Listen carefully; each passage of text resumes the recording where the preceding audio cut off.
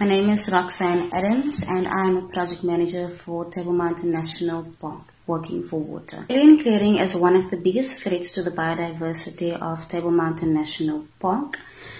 And invasive alien plants refer to plants brought to South Africa from other countries, either for firewood, timber, or stabilizing dunes. So they were brought in either intentionally or unintentionally, and they cause harm to humans, the environment, and economically as well. They were brought into, before it was parks, into South Africa for either for plantations. So in certain sections of the park you will see that there are pine plantations that they are or have been harvesting, and then some were unintentional back in the day, so it all relates back into history where it was brought in for various reasons. Okay. There are several negative impacts on the fynbos ecosystem, especially particular woody species such as your Port Jackson, your rooikrans, pine, blue gum. First of all, they destabilize riverbanks. They are strong growers and they outcompete the indigenous vegetation by occupying their spaces, and in some cases that the seeds can lie dormant underground for 70 to 100 years, resulting in continuous and dense regrowth also.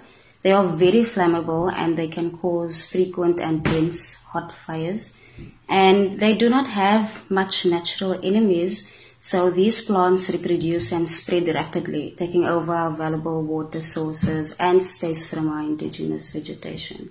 So for the reasons that I've just stated previously, alien clearing is a core part of Table Mountain National Park. The alien clearing program is undertaken in partnership between SANParks and the Department of Environmental Affairs through an expanded public works program. So the main focus of an expanded public works program is to provide income relief through temporary work for unemployed people to carry out socially useful activities. So there are several programs under the EPWP program, and Working for Water is the program that focuses on the removal of alien vegetation. Okay, so there are 3 Working for Water projects within Table Mountain National Park. One in the north, one in the central, and one in the southern section. And first of all, what we do is we are guided by preparation of a long-term management unit clearing plan. So in alignment with City of Cape Town and other stakeholders, we coordinate annual planning meetings. Along with, in those meetings, we have our NEMBA alien species list, as well as the Conservation of Agricultural Resources Act. They also have an alien species list. So we combine that and we use that as a baseline to determine which aliens we will remove from the park.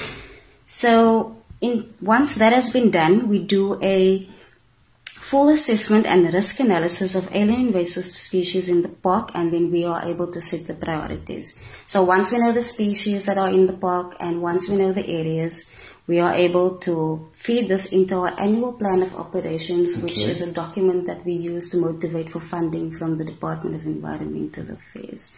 So that's basically how we get our funding, and then this APO will set out our clearing schedules, personnel requirements, any other financial information and the resources that we need for the Working for Water project in order to do the alien clearing. The program has been coming for a very long time. Working for Water started back in 1995.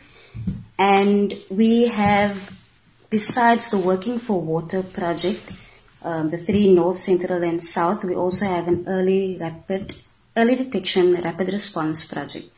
So these contractors have their own teams, so they consist of about 1 contractor and 10 to 12 people within their teams.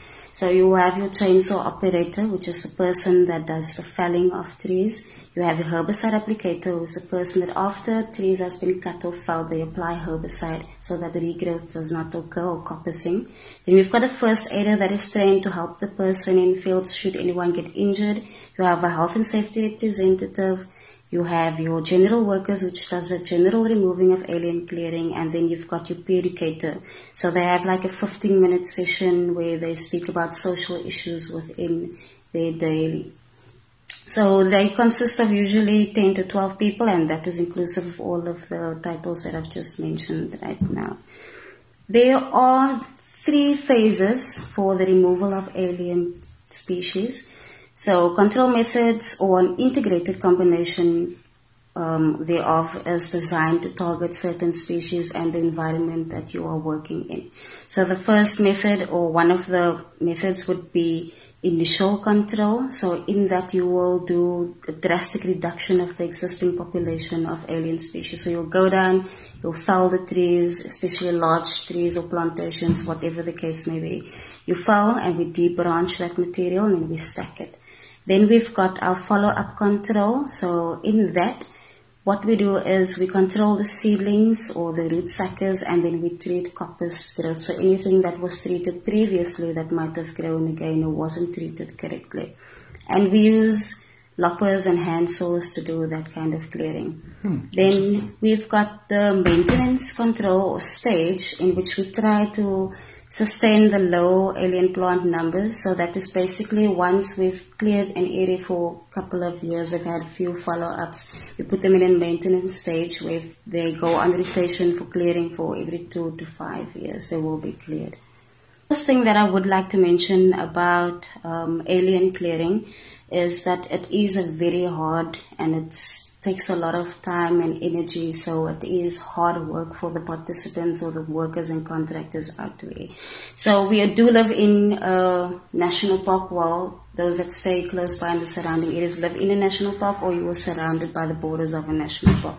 So it is very important that you do adhere to the national park guidelines. Sandparks and the Member Act, we've got the CARA, the Conservation of Agricultural Resources Act. We've got the National Environmental Management Biodiversity Act, and then we've got the Park Management Act. So it's very important that when you do visit a national park that you do go through those acts and make sure that you do adhere to the important parts of that applies to you within the national park. And then with regards to where Working for Water fits into Table Mountain National Park, we forms part from Sandparks Biodiversity Social Projects, and this program benefits the local community through employment and training. So most of the contractors are developing contractors, and we give them an opportunity to establish their own businesses through the training and work experiences and within the closed contracting system. So whoever contracts within Working for Water, it's a closed system. So unless if you're from outside, you don't really tender within our, or not tender, but you're not part of our closed contracting. I think one of the most recent additions to our alien clearing program is the Early Detection Rapid Response Program. I think, like I've mentioned earlier, there are a lot of species that go undetected, especially after the fires. Anything new and emerging comes up. So I think this EDRR project, the Rapid Response Project, is very key, and it's very vital that it is implemented properly within the park, because we do not know what species come up, and sometimes it's not very obvious to the contractors who's been working here for a long time, Okay. The aim is to detect invasive alien plants prior to them becoming established. So it is very important that that program gets implemented and people support that as well. Okay, you can access our Sandparks website, www.sandparks.org, or if we are partially funded by the Department of Environmental Affairs, so you can go to the Department of Environmental Affairs website. You can click on Working for Water. City of Cape Town also has their website, so there are quite several websites. You can just search